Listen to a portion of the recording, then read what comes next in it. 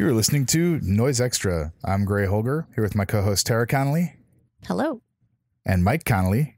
Hello. And we got a guest today in the way of Matt Purse of Oxen and Unsustainable Social Condition and Fenyon. Yeah. Yeah. Absolutely. What's up, Matt? What's happening? Thanks for having me. Hello. Yeah, this has been, Hey. this might be our most sort of delayed anticipated episode. We've been talking to Matt about, well, you already saw the title, so you know it's time to talk about Hannah Trash. Yeah. And Matt, How are we going to say it? We're going to say Hanada Rush. We're going to say Matt, how do you Hannah say it? Tarash. What's your vibe? Sure. It's Hannah Tarash. Oh, there you go. So I'm going to try to do it close to that. We'll see what happens. Hannah Tarash. No worries.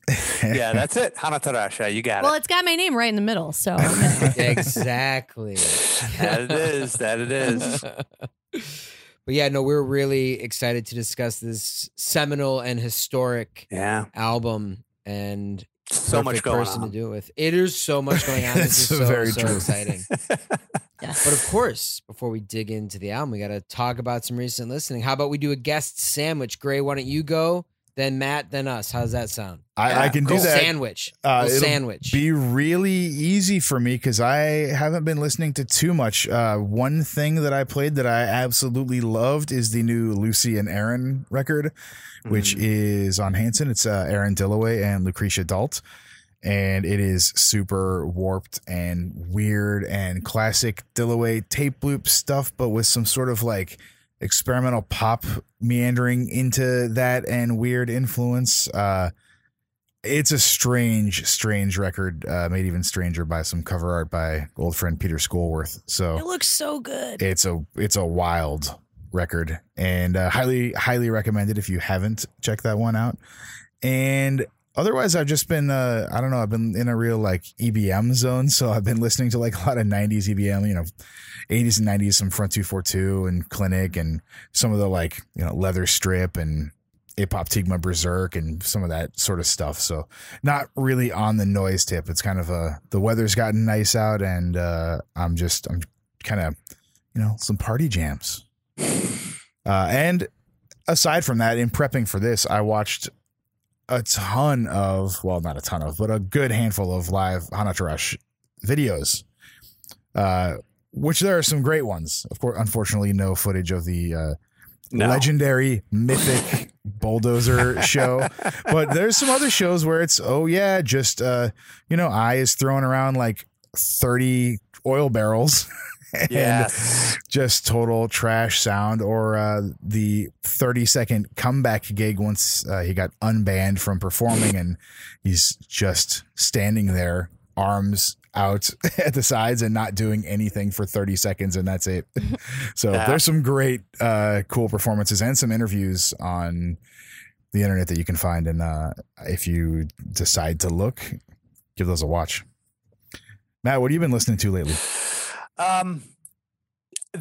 So there's an artist from Texas called Kenny, and he's got a thing called Scathing, and I'm a big fan. I've been a fan of his for a few years now. So New Forces has a great new, as always, a good new batch. But Pale Faced Feeders by Scathing, I think it's like I want to say it's like a C10 or something, but it's one of these that is the perfect argument for cassettes and noise and the right length, and you don't really need more than, I think it might even be a C15, but it's absolutely perfect. Not a moment is wasted. It's really fulfilling. This guy's actually on the recent 7-inch Sunday episode, we discuss how much C10s rule and how great that what a great format that is. It's almost like, unless you're like, I don't know. I mean, that's what made so when Tronics first would like put out the CDs, I'm like, God, a CD, really a full length, but they were, right. It's definitely taking a gamble because up to that point. But now, and obviously this has been quite the year for noise CDs, right? Yeah. Yes. 100%. So I get this Scathing cassette, and I'm like, I'm back to it. This is great. This is absolutely perfect. This is exactly what I needed. No more. So right on. I've been listening to, right? Yeah. Hey, if you want more, play it again. right? With the short stuff. I just let it go, and I've got it in the car. So yeah, it's a perfect drive to work thing. Yeah. Nice. What else? Man, that's all that comes to mind right now. Okay. I'm gonna kick it over to the Connollys. Yeah. Right on. Well, we, like Gray, have been watching a lot of stuff. And I had never seen that performance on Italian TV of Jojo Junko, Mayuko Hino, and Astro. I was actually shocked because I I- just assumed we had watched it. I mean, I was like, she's like, wait, I've never seen that. I'm like, wait, really? Yeah. You've never watched that? No, so How amazing is so that it? was great. Yeah. We watched that, and then I love when Mayuko's walking through the audience screaming and handing the mic to the and everybody's just going ah. I think they won them over towards the end, though, didn't they? Yeah, By the end, absolutely. they totally It was won them awesome. And then of course watched like Kaiden performances, like when the lady's being covered in paint and all of that, and the CCCC interview. on Art Demolition. On Art Demolition with Mayuko Hino, and she says, I fuck art and I fuck music. And that made me so happy. They were like, do you like to say you make noise or you make music? What do you say? And she says, I fuck art and I fuck music. And I love that so much. Absolute. She is a goddess. She is the greatest. And gearing up for this episode, we pulled out a CD recently, semi-recently released on Tronix. Yes. Unsustainable Social Condition, Seductive Distress. Yes. And I heard tell from the CEO of Tronix that there might only be a handful of copies left. So yeah, get let's in go there. let's go ahead and sell that out for Matt and Phil. But yeah, I mean, just absolute in the beyond the red, I think is a new term. Yeah. Yeah, what happens Beyond when the it red. goes past the red? Like you get this CD. There you go. Perfect Hell answer. yeah. Thank Hell you yeah. for that. Exactly. Thank Heck you. yeah, no, fantastic. And actually, we saw. I'm trying to think. I think the last time we saw you play would have been with the Cherry Point. That's right. And the Rita, right. And Yeah. Ted Burns. Yeah. That was a while ago. It was. And that recording was like, I'm like, I wanted to do something that was like that for Phil, for Tronix, because there's little movement in that. And that show was little movement. I'm used to doing a little bit more sonic movement, but it was like, I don't know if you know the story of when James Caan made Misery, and I guess they cast him because he looks like a guy that's fidgeting all the time. And so if he's going to be strapped to the bed, it's like that's who you want to watch struggle, where he spends most of the movie strapped to the bed. I would be a good cast for that. Yeah, definitely. Through the wiggling. So that was me, and I remember Charlie came up to me afterwards. He's like, "You look like you were just forcing yourself to not touch a pedal," and he was right. I wasn't. That's that discipline, and so that's what I aimed for with that CD. And like each track is meant to get progressively less, movementy, I guess. So You know what? Wow. Success, because Yes. I mean, Thank it you. was definitely like, wow, he locked in. Mm-hmm. being on Tronix is a success. So man, that's like one of the happiest things I could have ever done. So yeah, I feel thank that. you guys for bringing that up. Right? Aw. Yeah, Definitely. absolutely. Shout out to Phil. Thanks, of man. course. Yeah, absolutely. He actually stated that you are the nicest guy in noise. So It's very sweet of him. It's very Oh, sweet. that's a great honor. There's lots of sweetie pies in noise. Matt's That like, is awesome. oh, it's funny because they got all these dead bodies behind me. So I'm glad that I fooled everybody. Yeah, right. That's always I got the half a one. dead cat sitting right here. Hey, you know what? There's a Hannah Tarash connection to that sentence. There is. Why I actually. brought it up. Oh yes, there is. I was Yes. attempting a segue. Yeah, very well done. You did it. Thank did you. it. Success. Good job. Well, it is time to discuss the first Hannah Tarash LP. But before that, a quick word from our sponsor. Out now on Misanthropic Agenda, Dave Phillips' To Death CD. Inspired by and dedicated to death, our only certainty in life.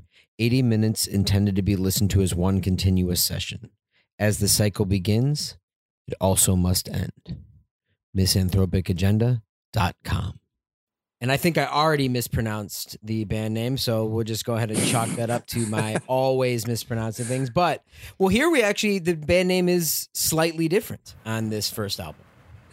So yeah, speaking of Yamatsuka Ai, so there's three different ways that he kept changing his name. So they at some point though the I was dropped, right? So Hanatarashi was dropped for Hanatarash, and I'm not sure what the motivation was. I think it sounded less cutesy when you drop the I is potentially the motivation. And then his name was Yamatsuka, Yamantaka, and Yamatka. So these are the three. I think it's ended up with Yamatka now, but no one knows. At least I'm not sure why. Yeah, exactly right. I read it in an interview, which were difficult to find, but he chose the name I after his sister Aiko. So he liked the first syllable and just used the English spelling. The AI, yeah, exactly right. Yeah, I means love. So yeah, and he just turned it around, and he did the backwards E, which, kind of like the backwards R and MSBR, which I always felt was a shout to the USSR, kind of how they do that. Yeah, right. I don't know if there's a connection there, but this is all Osaka, so anything's possible. I think also, the word is a palindrome, right? And yes. And the Y is one of those letters that is symmetrical, so you could flip the E, and then it's looks like there could be a mirror splitting the Y.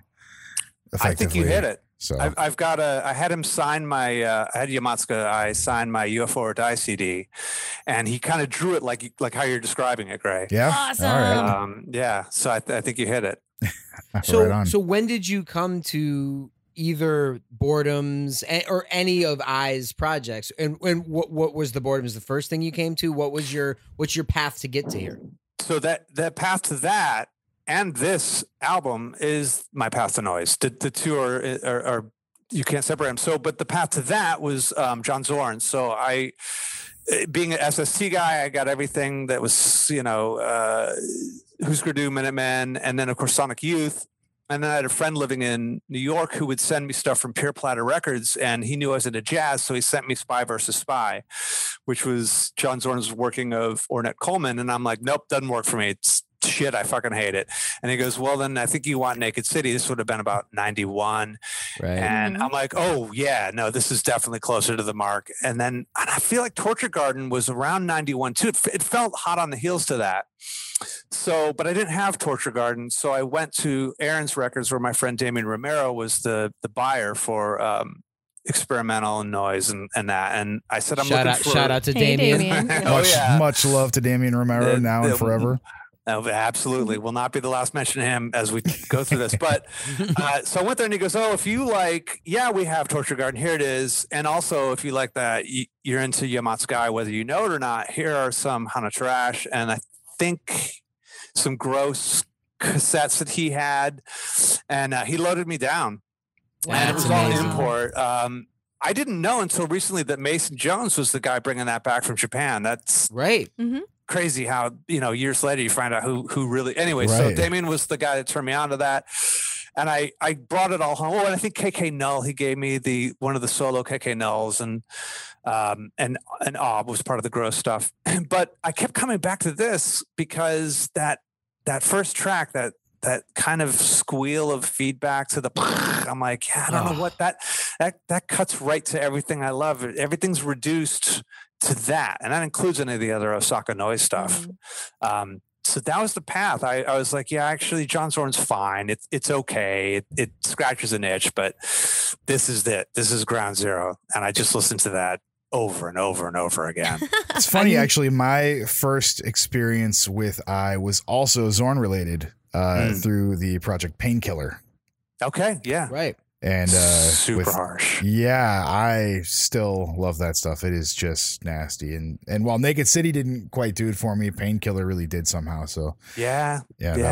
Those were, I think we've talked about like the Borders cutout section. Those were like all the subharmonic and some of that stuff. Those CDs were all like $3, like fax CDs and subharmonic. And so just like as soon as I found out they were weird, I just started buying anything on that label. And Borders would get like the Zodic CDs and stuff. Exactly. You could pick those up, and I mean, it was exciting. It was such a great time back in that day. But as Matt said, I mean, the way this album kicks off, Ultra, Cocker, we're going to be, and hey, hey, not safe for work. We're going to be saying the word cock a lot on this So episode. many times you know what? we're going to say Heads the word up, cock. everybody. Every song title, so at least 8 times. But I think we've already covered a couple right now, and I'm going to do it. I'm going to do it again. Cunts in the mix. Yeah. But I mean, just that feedback into just absolute physical noise, and this is just, especially doing this, and I mean, obviously, all being just lifelong noise fans, but obviously, doing this podcast and really digging in so specifically and so intently listening to this stuff, you start to sort of see where, okay, Japanese noise, Italian noise, there's an Italian sound and there's this sound. And, I think of the American sound, I obviously think of Richard Ramirez and the Haters and stuff. But this to me almost is the closest to sort of American noise that from Japan. Like there's really not a lot of Japanese noise that sounds like this. It has this physicality and this, blasted chaos in the red, but it has that live feel, and it's maybe something like Incapacitance comes close, but it's still different than that because it's not electronic. Right. Maybe there's some electronics here and there, but it feels like you're throwing everything in a room and throwing yourself in that room and just turning everything up to 10, and this is what comes out. Everything except the vocals. Well, in this track, the vocals are like some weird, awesome. I mean, in my mind, it's some song. That like a chant almost. Yeah. Can you make those vocals out, Matt? Yeah. So the first track though, it's definitely a loop of some chanting, and the only word I can pick, because later he does do some pre-recorded stuff, which I'm pretty sure I know what the source of that is, and then his own vocals too. But in this first track, there's a word Hanya in the chanting, and that's usually associated with Buddhist chanting. But that's the only word I can make out. But it's usually when you have Buddhist chanting, it's Hanya Haramita Paramita Hanyo Hanyo Gyate Gyate Hanyo Gyate. So I'm pretty sure it's something like that he's just distorted and put a mic in front of. I love the chanting on this so much. It adds so much character, and then there's just this destruction, and watching the videos of like oil barrels being thrown around, and a lot of this sounds like it was run through an oil barrel. Like there's this reverb, but it's nasty and tinny, but also just sounds like sort of wholesale physical resonant destruction. There's when you say like American noise, and especially Ramirez, I think of him with a piece of scrap metal. This has that same tone to it, and you're right. Yeah, you don't hear that in really a lot of the Japanese stuff. And this is 1985. I wouldn't give to see how this was recorded. Like I have so many questions, and it's got more fidelity or more technique in parts than you kind of get from this opening.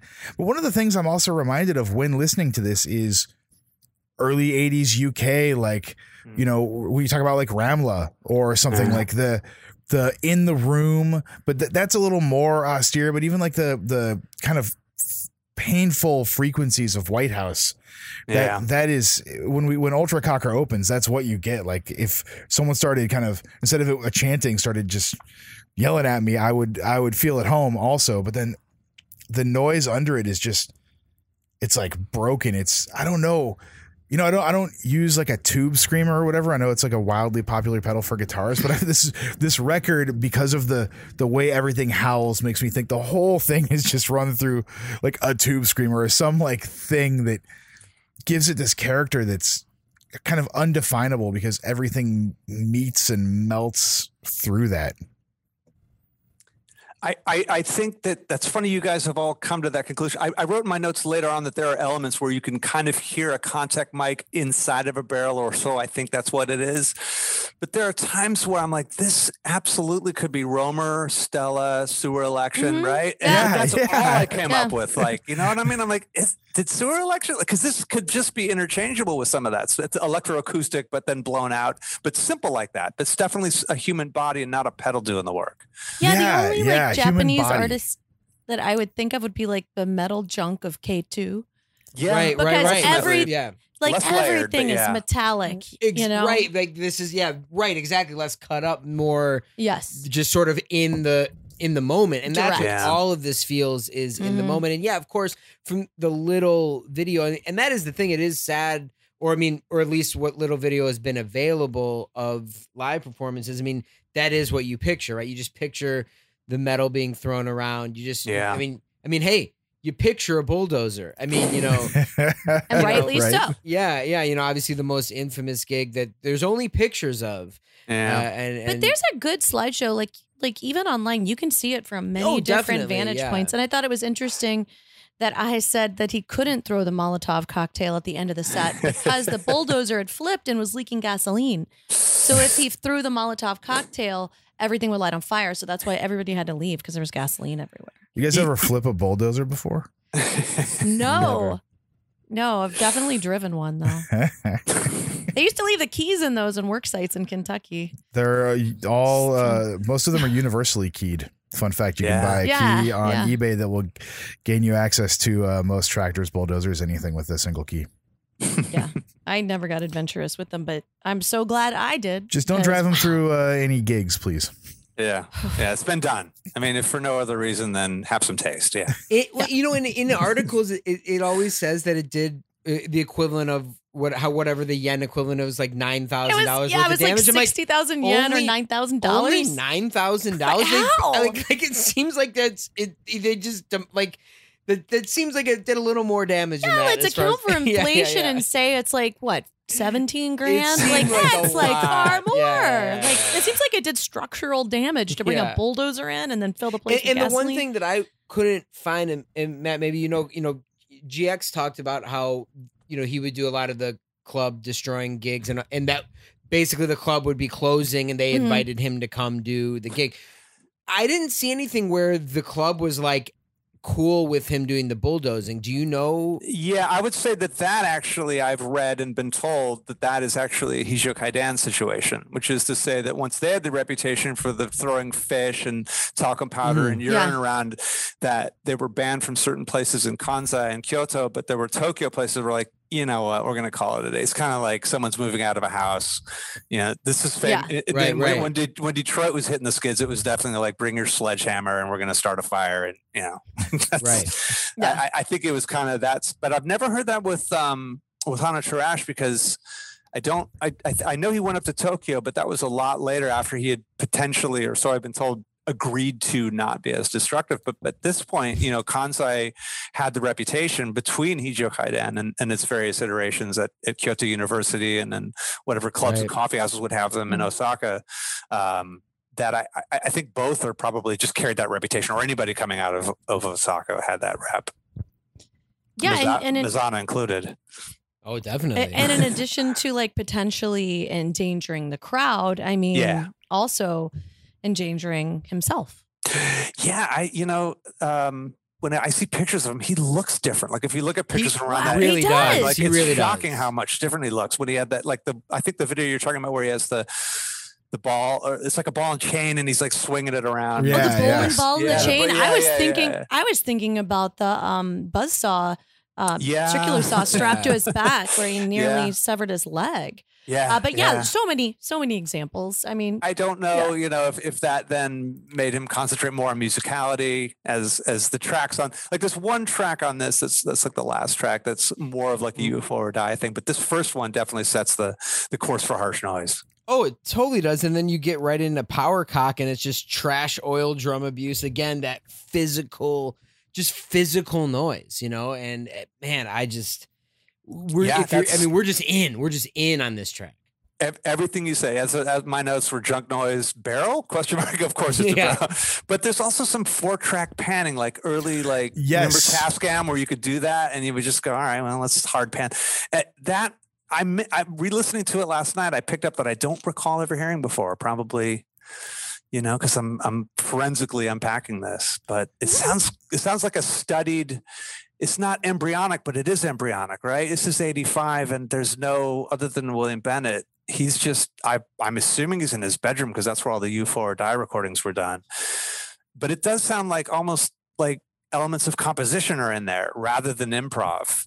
and that's just how it unpacks to me. Like, especially when you get into there's two about halfway through the track, if you have headphones or if you're kind of centered between the speakers, you will hear there's two different maybe overdubs that he panned. Those also sound like two different mics of the same thing through a lot of the track. Like the stereo stuff going on is like different processing, different microphone on the same kind of thing, but also with something extra going on over it. So yeah, 4-track, because it sounds like some like kind of tape gurk, like weird, just nasty tape captured sound. And this one, I really felt like it could be the New Block Haters. Like it has some of that same energy, the Haters, like that. Definitely. That just constant chaos. And the oil barrel again is so prevalent in my mind because of the video, but also like it sounds like that thing is on a damn rock tumbler and it's just got this constant tumbling, rumbling junk metal sound happening.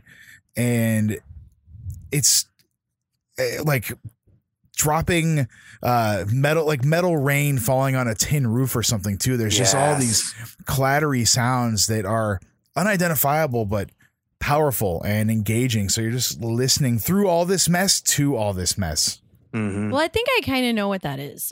First of all, you're just putting a lot of silverware in a garbage disposal. Then you take your big metallic cock and you put it into a light socket. Oh, your power cock. Then your power cock. And then it's just so erect. You're running around the kitchen, knocking everything off the counter. And so like all the metal pans and pots are flying everywhere. And then I thought maybe, the cock is playing the set too. So to me, this like told a story. Well, it makes sense because after this, you get a spunked cock. I love this. This is my favorite track. For a very short period of time, yes. Yeah. Which, I mean, hey, it's how it goes. The vocals and the madness just thrashing around the room for 45 seconds, basically. This track is unhinged. Yes. Like if you're looking to like see something absurd, something crazy, like the sound of madness, like this is it. I love it. It's chaos. Like it's like the beauty of chaos, and it just like soothes me. So I like that you said this track is unhinged after we've made it through Ultra Cocker and Power Cock. Two now we're getting unhinged. Fully hinged pieces of sound. Yeah, now we're getting crazy.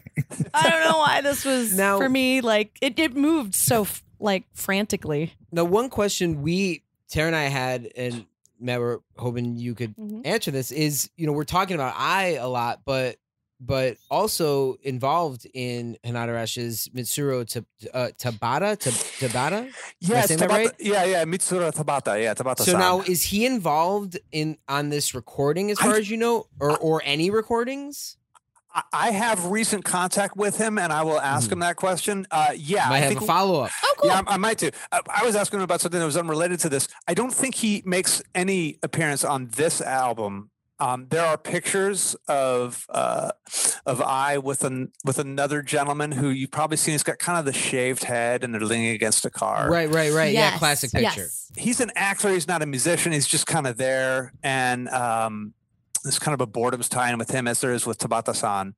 But I think for Tabata, it's Hana Trash 4 and 5, and maybe a live bootleg. But yeah, not this particular one. Gotcha. As far as I know.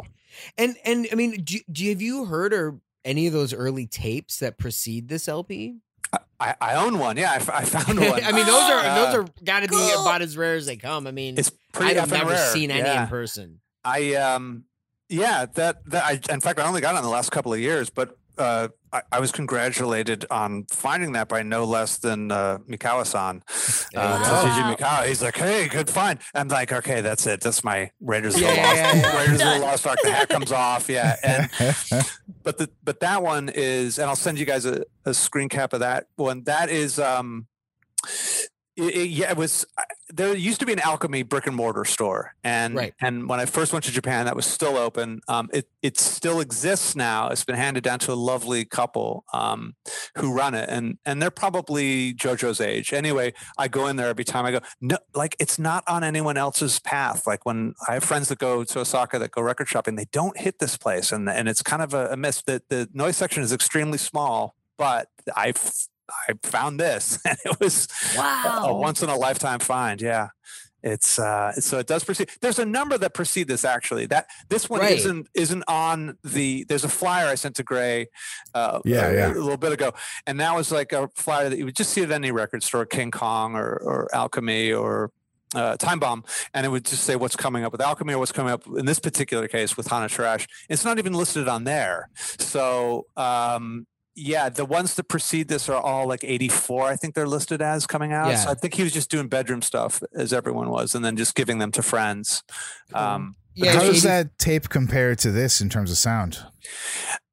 It's you can see why it's not very well known. It's not a realized thing. It's definitely like an also did this. Okay, if that makes any sense. Yeah, it's pretty wild. Totally. It's wild. It's a one take. It's probably improv, but there's a lot of looping and tape loops, and I think that was every once in a while he would go into a karaoke booth somewhere, and then he would just record him doing something in there, and then go back and then layer stuff over that.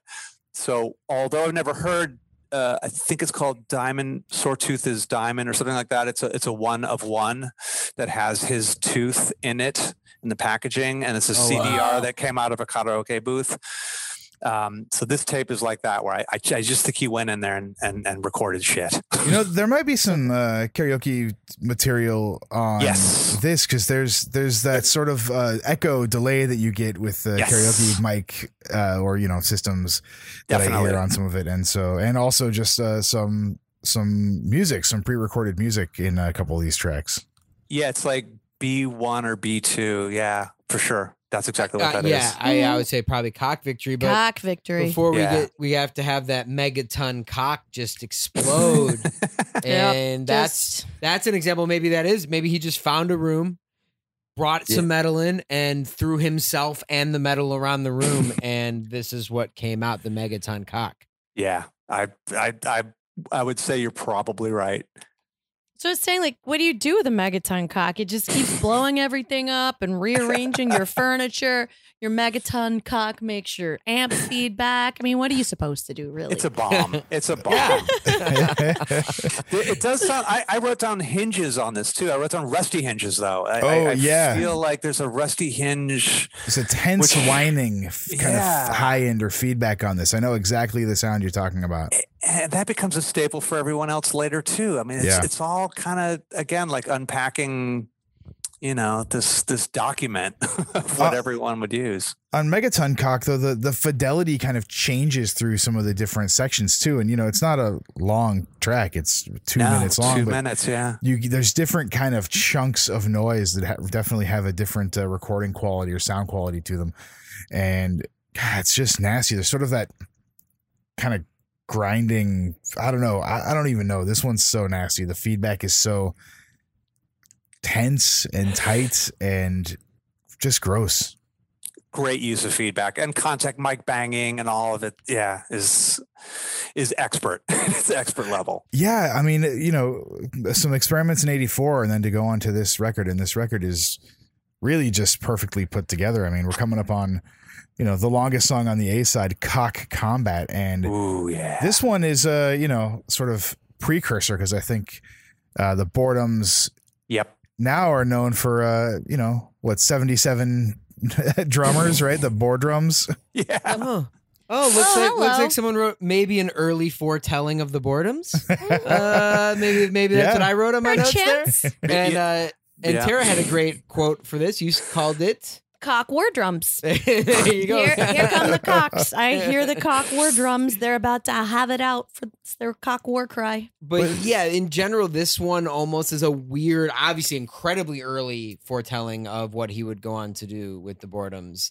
Because even when this really wasn't happening with the Boredoms, even when the Boredoms started. It's sort of much later, but it is this weird sort of the use of drums. But again, it's the drums is the first attempt at a rhythm, but then they speed up, break down, come back together again, break down. So you get lulled into a, maybe you think you're going to get some sort of consistent thing, but it's going to get overblown, taken away, brought back, taken away again. That's exactly what I wrote. I wrote it veers dangerously close to rhythms until it veers back. Like, whoa, pull that back.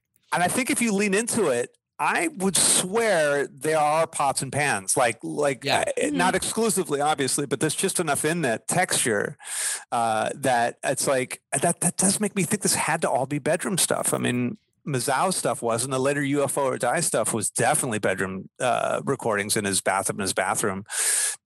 But although this portends to boredom stuff like Soul Discharge era and then maybe even Acid Police, although that's definitely rhythm, commitment to rhythm, this is to me like almost a demo for UFO or Die and what he would do with Yoshimi once they hooked up, or Shu Hasegawa.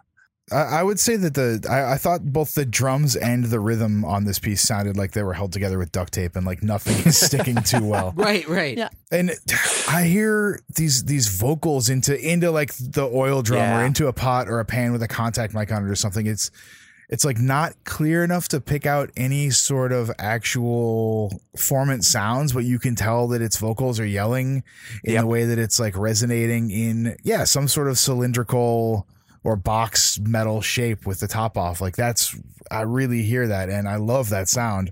And this is just wailing and blasting and clattering and this great use of drums. As someone who is, I would say, not traditionally a fan of drums in noisier music, this does it. I think it's the first track we hear his voice, right? I mean, when we think of it's the guy that does the thing with the, he's this incredible vocalist, right? And it's an instrument. This is the first track we hear it. I'm pretty sure. Well, the Ultra Cocker, we get the chanting, but that's probably somebody else. I thought there were some vocals on Domination and Spunk's Cock. Domination and Spunk's Cock. There's vocals for sure. Oh, and the megaphone, like a megaphone effective, it's very crazy. Quick. It's very quick. Okay, his vocals reminded me of a peacock cry, like. They actually, you played a peacock sound. So it sounds like a peacock. So it totally made me think of a peacock. And then, what are those firecrackers that go off really fast? Are they M80s? Like, have you ever? Yeah, when you put those in a pot. I thought I heard that on this track. It reminded me of what it sounds like when you put an M80 in a pot and close the lid. An M80 or like Black Cats, like a string of fireworks. Like the string, Black Cats. Yeah, okay. Yeah. Like a Chinese New Year, Yeah, set each other off. So definitely I heard that here too. You know what's interesting is we were sort of talking about how so much of what's happening in this record we're going to hear in later years of Noise and even up to now, but it does feel that there was as far as a lot of the Japanese Noise projects, I mean, there seems to be a cutoff point with Hanada Rash where they sort of they're not on Japanese American Noise Treaty. They're not on American Noise. They sort of seem to exist in their own world. And, obviously the third record is on Triple R, but other than that, they sort of like, there seems to be a point where they didn't cross paths with some of the sort of, I guess, second generation of Noise, I guess we can call it, the sort of later 80s, early 90s stuff. They're not, they don't have a track on a self-abuse comp, these kind of things. Do you think there was and even in later interviews, he sort of goes on to he doesn't necessarily have the greatest things to say about Noise in the world, but I don't really know when that break happens. I honestly don't think he saw himself in that world, right? Like I forever do, right? Because I wasn't interested if it wasn't from Osaka for those number of years, just because of my Irish Catholic habitual nature is like, no. This is where we enter. This is where we stay. So I wasn't, what I mean? Like I missed out on a lot because of that. But from what I've heard from my Japanese friends at the time, if you asked Yamatsuka Ai to do something and he was into it and he liked you, he'd say yes. I don't think that he wasn't on those comps because he wasn't asked. It just didn't interest him. I would reckon. I think he still to this day, from what I understand, sees himself as an artist, and however that comes out, it comes out. And that is going to be on his terms no matter what it is. That's how the Boredoms have evolved. Hana Trash itself evolved when we get to Hana Trash 5. It's just that this seminal release influenced so many things like it that it's hard to believe he wouldn't be part of any kind of Japanese American Noise Treaty or whatever. And everyone else that lived in that world. Yeah. Didn't evolve out of that world, and I don't think they wanted to, within reason. So I just think he's that different of an individual, and then everything that was prepackaged as Osaka. There was a conversation recently about whether or not Japanoise was offensive, should be used, should be not used. And I think when you had, Public Bath guy on, and obviously David Hopkins, he spoke a little bit about this, and I think I would agree with him. But at the time, it was Osaka. It was not even just Japanoise. It had to be from us. It was this very distinct thing. And so when the boredom started to happen, more people in college radio and beyond that were like, oh yeah, Osaka noise. And it gained a lot more popularity, and I don't think Yamazaki was looking to enhance that, other than what he was interested in. That's why I think that doesn't appear. But what's odd is when it does appear later, it's like GX put out the alphabet collection, right? The Zelphabet, right? Yeah. And it trashes on the H. Yeah, right. Cool. So, here and there, sprinkles here and there. And then there's obviously Andy had a comp that, or I think a collab CD that came out with him. So yeah, it's crazy what that turns out. Anarchy, right? Yeah. Right, yeah. But I mean, he did obviously work with Merzbow, a good amount on comps on Zisafu, and of course there's a collab tape or a split tape, and it's like one of those, like it's a split, but they're also part of, it's one of those split / collab tapes on Zisafu. So, obviously was working with these people. And then obviously the first 2 records are on Alchemy. Yeah. And I think another fascinating thing is these have never been reissued. Yes. 1, 2, and 3 have never been reissued. They're which is pretty shocking, actually. Even the fact that Alchemy hasn't done another pressing of it or anything. But there's the LPs, and there's some unofficial CDRs listed. So AKA bootlegs. But I mean, Triple R did a LP and CD of 3, but other than that, it's it's the LP, and that's how you get this. That's it. And I think that's pretty out of obviously just living in the times we live now, where so much has been reissued. It's pretty shocking that this stuff actually still is relatively harder to find, but makes it special, I guess. It really does. And that's not by design. I don't know. I would love to ask JoJo why, because there are a number of other things that were issued. Please do. Yeah. Oh, no. Yeah. Let's get it out there. I got one for JoJo and one for Tabata. There you go. We'll do the we got a to-do list. We got a follow up. But hey, you got to find out who wins the cock war. Whoever won the cock combat, we flip to the B side and they've got the cock victory. There you go. What's better than that? Here we go with just total vocals, room amp feedback, just into just mangled music. And this is maniacal. Yeah. I thought it was triumphant.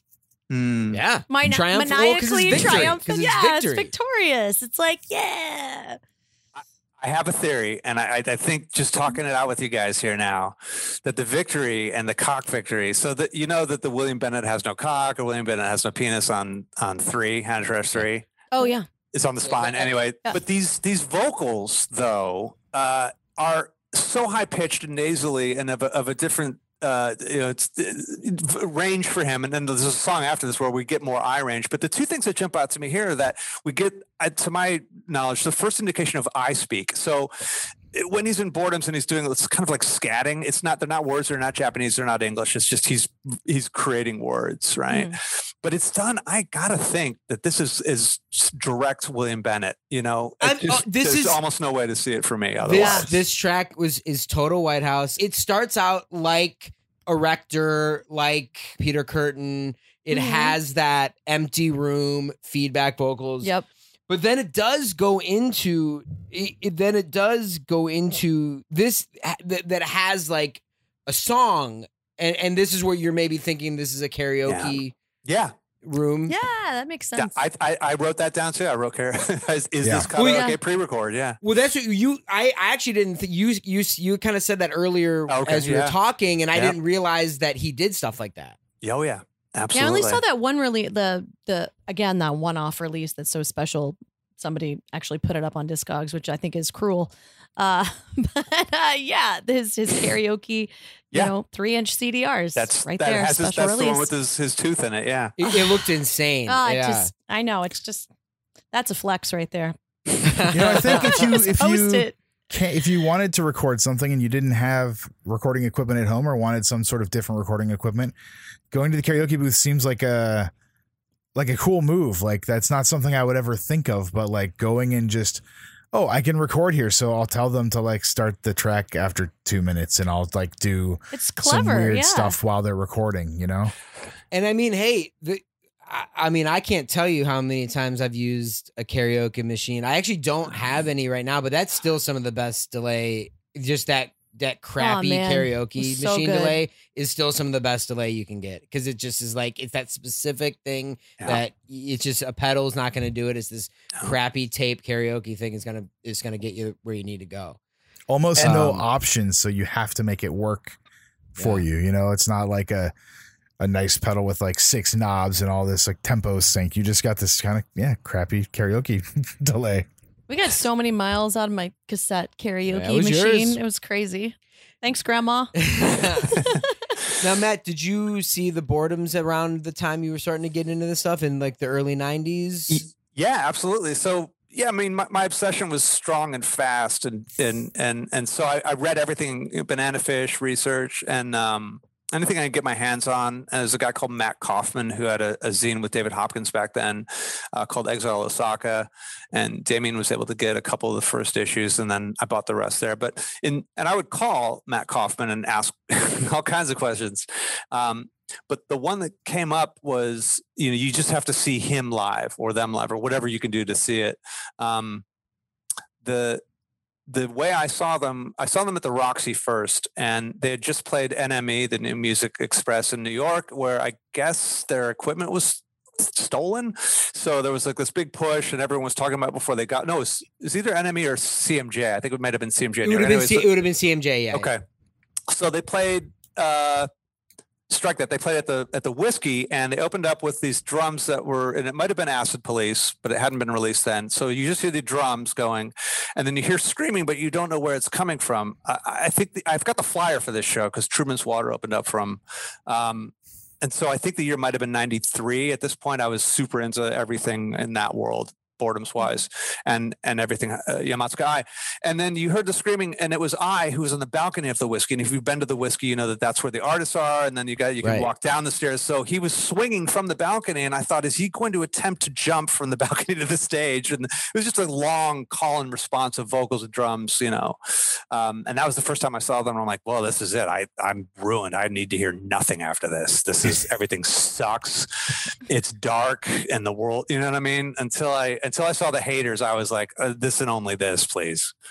Wow. Right. I mean, and I had a very similar experience, but went in much more blind seeing them at Lollapalooza. I mean, I've told the story times, 96, but I mean, right? that was 94. Okay. So 94. So again, I've told the story a million times, but I'm going to see the Beastie Boys, L7, I always liked the weirder parts of Sonic Youth records, but I didn't know who the Boredoms were. I mean, they opened, right?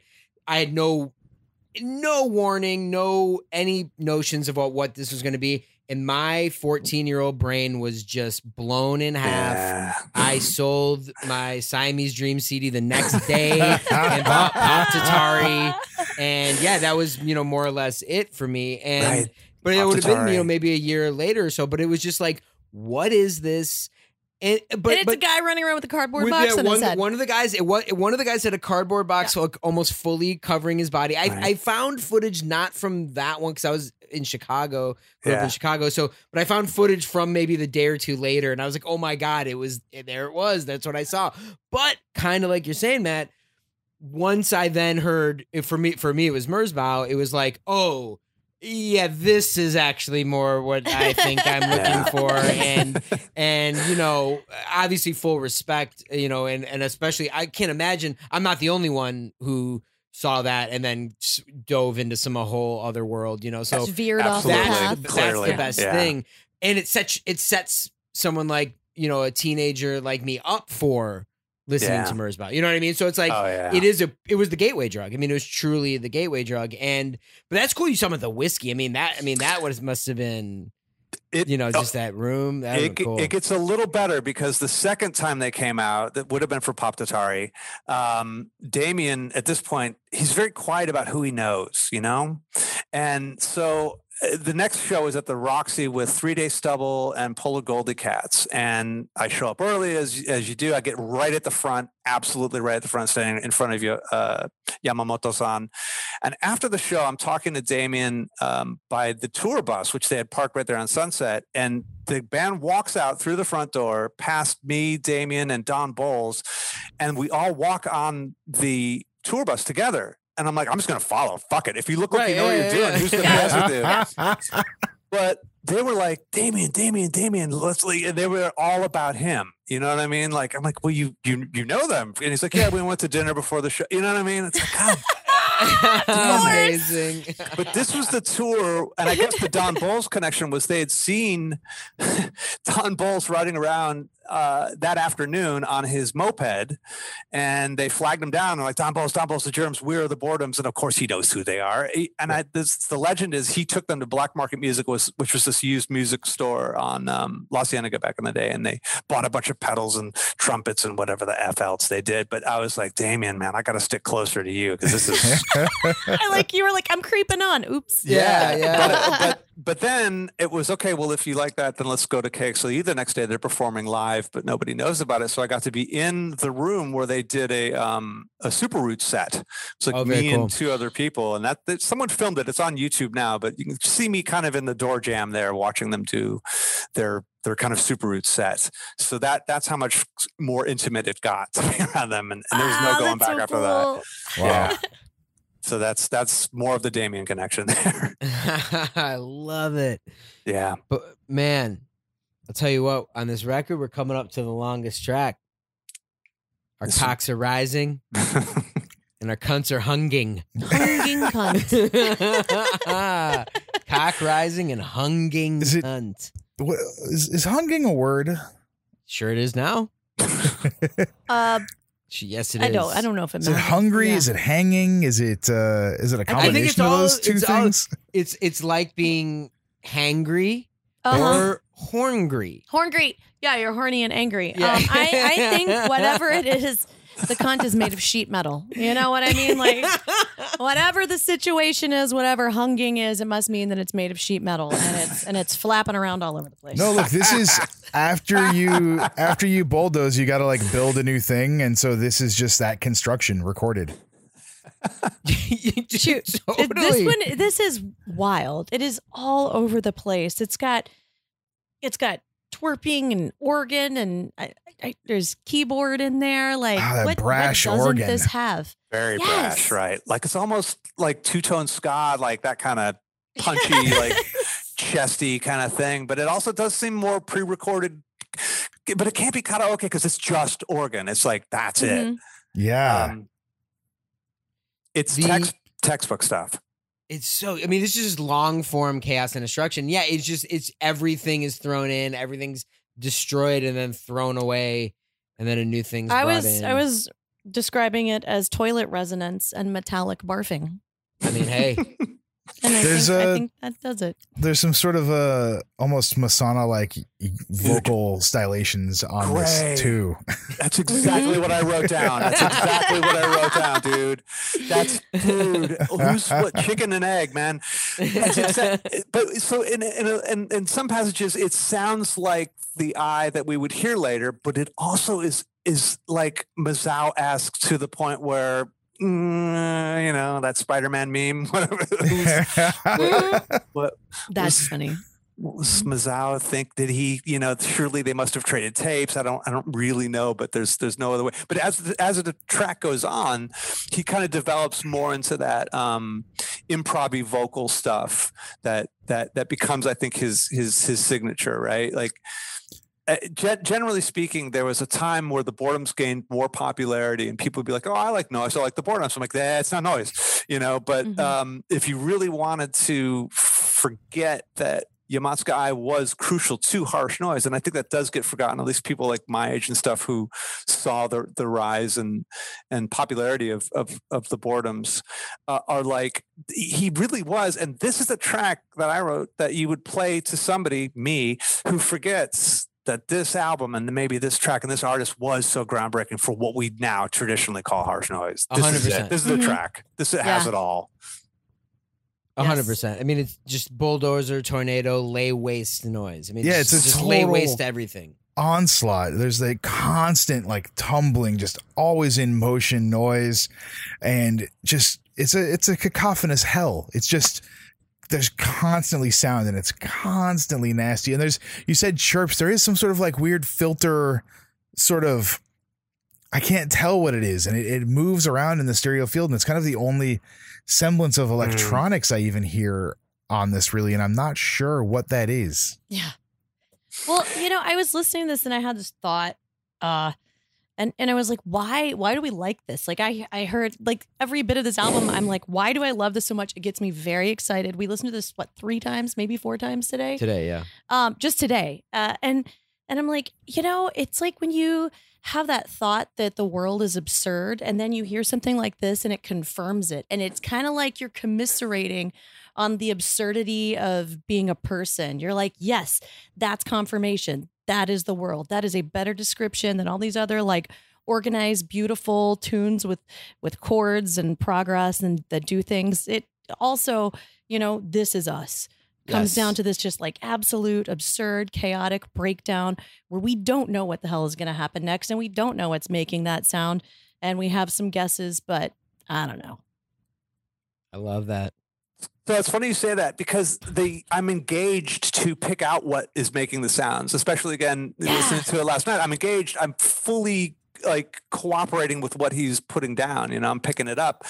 Then the last 5 minutes, it gets so gelled together that it's like a trap. I'm like when I listen to my favorite Haters recording, like, okay, you got me. I'm there. I don't even know how much time has expired, but I am absolutely fully now. You've taken over. I'm actually not engaged at this point. I'm just passive, and here we are. We're floating in this last 5 minutes of everything kind of gelling together. I guess gel is the word I'm looking for. Everything gels together. Coagulates. It's like actively trying to solve a puzzle constantly, and then you just let yourself go to the chaos. Yes. Which is both fun. Both of those practices are engaging. It's really incredible. And to end this incredible album, we have a track which will become the name of the most serious noise artist of our time, Cock, ESP. It's a great title, and it works great as a band name and a serious band. A very serious noise band. Earnest. But this is the closest we get to music. It's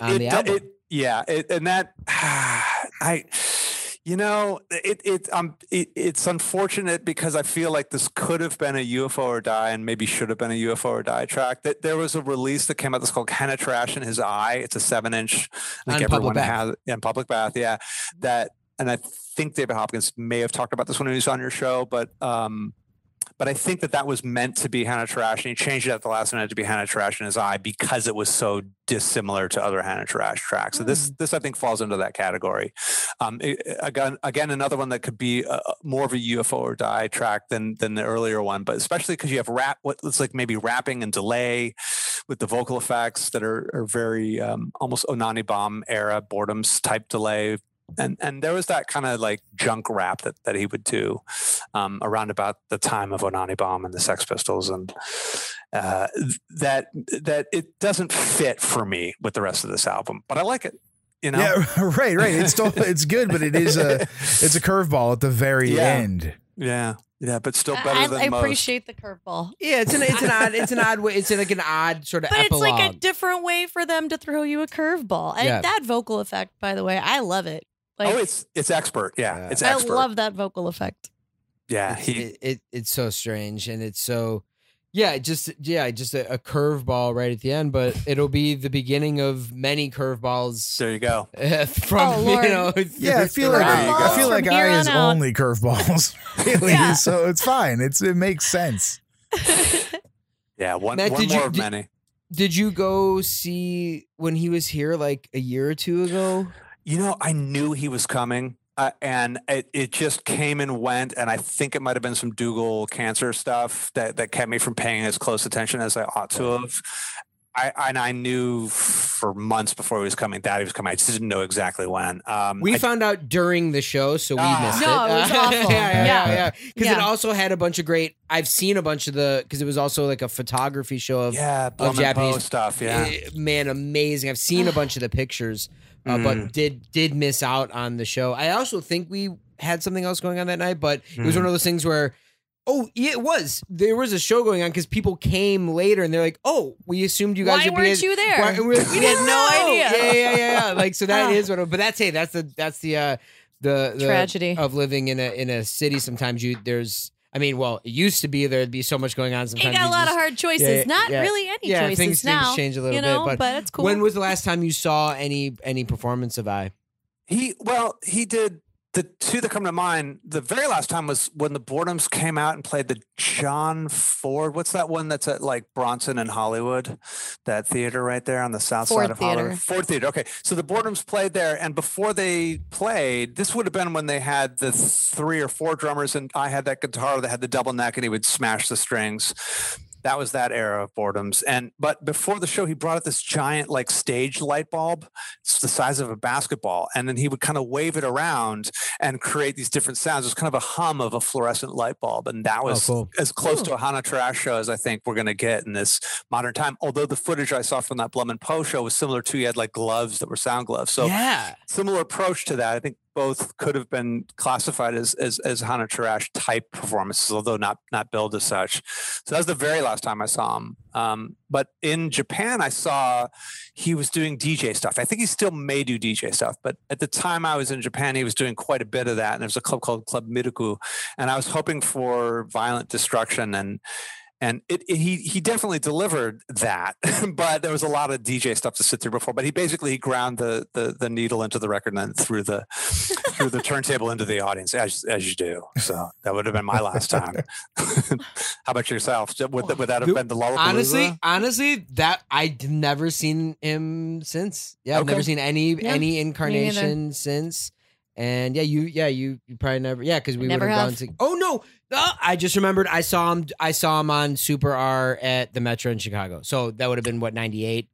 So I did see that. I did see that when it would sort of turned into what it ended up becoming for the more long form kind of crowdy drum based psychedelic stuff, for lack of a better term. So yes, I did see that. I remember that. I did see that. Grave, you ever seen the Boredoms in any capacity? Never. And actually, I think I heard Pop Tatari too late. I heard it like after I'd already heard Merzbow and stuff, and so it just didn't grab me. No. And still, like, I haven't really gone back and revisited the Boredom stuff. I'm loosely familiar, and I've heard probably most of the albums up until that point at this time now, but it just wasn't one of those things. Whereas, like, I'm sure if I had seen them at Lollapalooza, my mind would have absolutely exploded. It's different. When you're not, when we go as far as we've all gone to sort of go back and sort of try to get your brain in that. I mean, it's shockingly musical. Looking back now on it, when at the time, if it was the first thing you ever heard, it'd be like, oh my God, like what a ruckus. Yeah, but it's like, oh no, they obviously know what they're doing. And actually, and I think it sounds more like something like the Butthole Surfers than it does Merzbow. And a band I love to my very core, the Butthole Surfers. Sure. But that was something you also got into heard in high school. Time. Yeah, same absolutely. Here. Same with all of us. Yes. I'm sure. So it is one of those things where I think there's certain bands that if you just weren't 14 or young enough or that excitement and you hadn't heard anything like it before, that it's sort of hard to like show somebody like now, I have to get you back into my mind frame. Like I can't even, it's going to be too hard to do. Give me Painkiller. I don't need the Boredoms. Give me Painkiller. Give me something like. And who's Painkiller again? What's the lineup? It's Bill Laszlo and John Zorn and Mick Harris is on some of the records. It's Mick Harris. Yeah. For some reason I was thinking it was Lombardo, but it's Mick Harris. Yeah. That makes sense. Well, man, this is so much fun. Thank you. Yeah, Thank you guys. Thank you so much. I think this is really like appreciate it. We like Grade said, we'd been discussing doing an episode with you and specifically on Hanada Rash. We knew that that's what it was going to be. And, I'm really glad we ended up picking the first one. I think we could have done any. And I know 4 is near and dear to your heart as well. But this is different, Yeah, no, it's just because I think that's the one everyone knows. It was available. At least the people I know. Yeah, I think that was what it is. You know what I mean? It was around. Yeah, there you go. That's exactly right. That's it was standard issue. You could buy. Yeah, you could pick it up. Yeah, we all. That's right. Well, but I mean, it was actually in record stores. Public BAF put it out. You know, I mean, it had U.S. distribution. Whereas these, obviously, like we said, the first 2 are Alchemy, LP only. Well, Matt, this was so awesome. Now is the time. What do you have coming up? There's Oxen Heavy releases coming up, and Unsustainable Social Condition releases. Anything you got going on, now is the time to let the people know. Thank you, man. I appreciate that. So right now we got the Leah P CD, Surviving the Familiar, which is out as of a couple of weeks. And so we still have copies of that happening. Coming up is a Circuit Wound CD, full-length Circuit Wound with original artwork by the extremely talented and a guy I miss very much, Kevin, you know him as KDM, Kevin McElhaney, as you probably know him from Constrain. Great artist, doesn't do artwork for that. Peter J. Woods cassette coming up when that drops. So that'll be the next batch. Peter J. Woods, Circuit Wound. And then somewhere down the line, we got a Sex, Sisters, and Scathing full-length CD happening. Oh, so great. That's what's in the pipe. Yeah. And you also dropped a couple CDs recently, right? Before the Leah CD. On Oxen? Yeah, probably. It's been a slow one. I mean, Blind Date, obviously, Jackson Pratt. What am I forgetting, man? Oh, why did I think that you had something to do with that Scum split thing? Good Lord. That's a reissue. That's why it's not coming to the forefront of mind. Thank you, Gray. Thank you, dude. I appreciate that. That's exactly right. Right. It's the Government Alpha Scum reissue. That was a double cassette that had come out in very limited release in 2018. And it's probably the most asked for thing for people asking about if I'm going to reissue it. And I did a CD version with some bonus tracks that they were nice enough to provide, and then some additional artwork that Yoshida-san provided for the CD. So yeah, that's out and available presently as well. Thank you for remembering that, Gray. Thank you. Right on. Yeah. Awesome. Well, obviously we'll have a link up to where everyone can pick up the new releases, as well as like we said earlier, we got let's sell out the Tronics CD. Head over to Tronics. That's right. Make room for Phil's next salvo. Absolutely, yeah. Heck yes. Well, thank you so much. Yeah, thank you guys. Appreciate it. Such a fun talk. And hey, if you can dig up this LP, do so, because you're only going to be rewarded with amazing noise and plenty of cock. You've been listening to Noise Extra. Noise Extra is brought to you by Chondritic Sound, a home to noise artists for over 17 years. By Verdant Weapons, maker of quality contact microphones and noise devices, and by our Patreon supporters. You can find our Patreon at patreon.com/noiseextra, and your support really helps. You can find us on Instagram at Noise Extra, on the web at noiseextra.com, 1 E in those, and on Twitter at Noise Extra, with 3 A's at the end. Thank you for listening to us and to Noise.